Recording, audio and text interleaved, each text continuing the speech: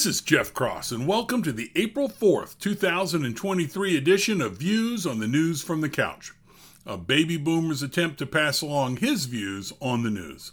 The Trump indictment was just unsealed, but I won't cover it today. Maybe tomorrow. Quick hitters. The U.S. is relying on the F-35 stealth fighter as the mainstay of our air fighter force. I'm reading that it was set up with a just-in-time part supply concept. That's kind of scary, as supply chains often have issues during wars. Russia is pissed that Finland is now a member of NATO and says they will have to react.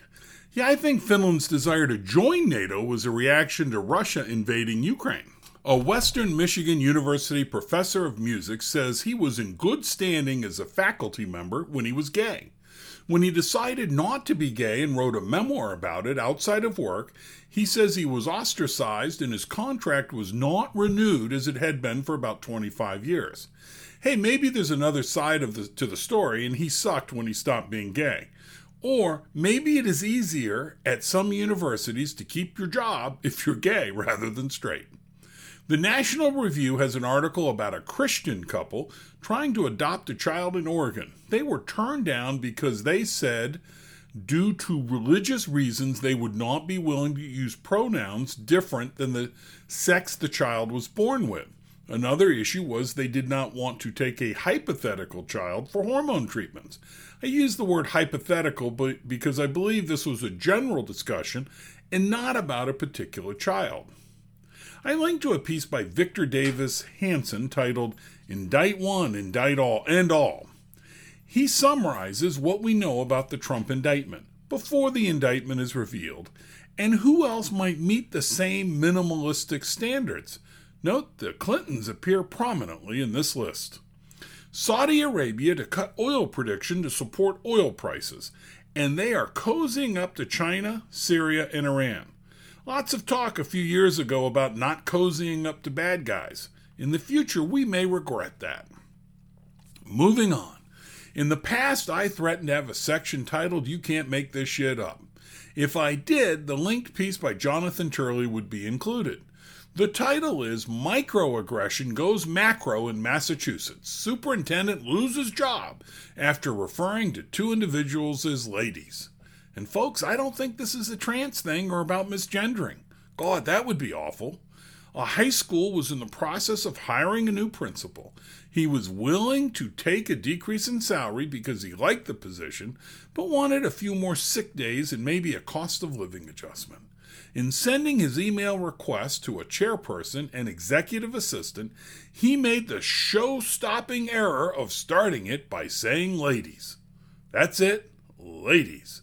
They felt an educator should know not to do that as it was a microaggression as the offer was withdrawn. For those trying to figure this out, note they are females. He did not start a letter to men with the word ladies. Framing is important. I'm told catchers can influence the way umpires call balls and strikes by the way they frame the catch. In sales, we frame things. The media does as well. That came to mind when I saw a video replay of a controversial situation at the end of the women's NCAA basketball tournament. What I saw was a player on the winning team make a gesture to a player on the losing team at the end of the game. It looked stupid, and I felt it was wrong. You win, you shake hands, and you move on. Now, the player on the winning team was black, and the losing player was white, so I guess my view makes me a racist, though I feel I did not see color, just the gesture. My feeling is if the white player had made the gesture to the black player, I would have thought it was bad as well, but we will never know. I checked what the gesture meant, and I think it is a you can't see me gesture that came from wrestling. Admittedly, I did not spend too much time checking this out, so I may be wrong. What checking I did revealed that the losing white player had used this gesture in at least one prior game. So it could be it is somewhat common, and that's why the winning player used it, or it could have been payback for the losing player using it in a different game. I went from, well, that is low class, to I don't care. Framing can do that. Don't tell me that it has become a common thing or the recipient of the gesture had recently been a giver of the gesture, and I think it's bad. Give me context, correctly frame it, and I change my mind. Maybe framing is just context, and I think it is very important to understand the world. We rely on our media to frame things for us, and they are not doing a good job. I know two wrongs don't make a right, but I do think knowing of the additional wrongs frames things for us. For example, Trump, we think, is being charged with improperly recording hush money payments as a legal expense. Hillary Clinton paid a fine but was not charged with improperly recording campaign expenses for creating a Russian hoax dossier as a legal expense, and then infiltrating the dossier into our justice system, but she wasn't fined for that.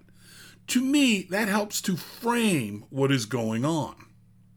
Thanks for listening to Views on the News from the Couch. If you like this podcast, please share with your friends. If you did not like it, please share with the rest of the folks you know.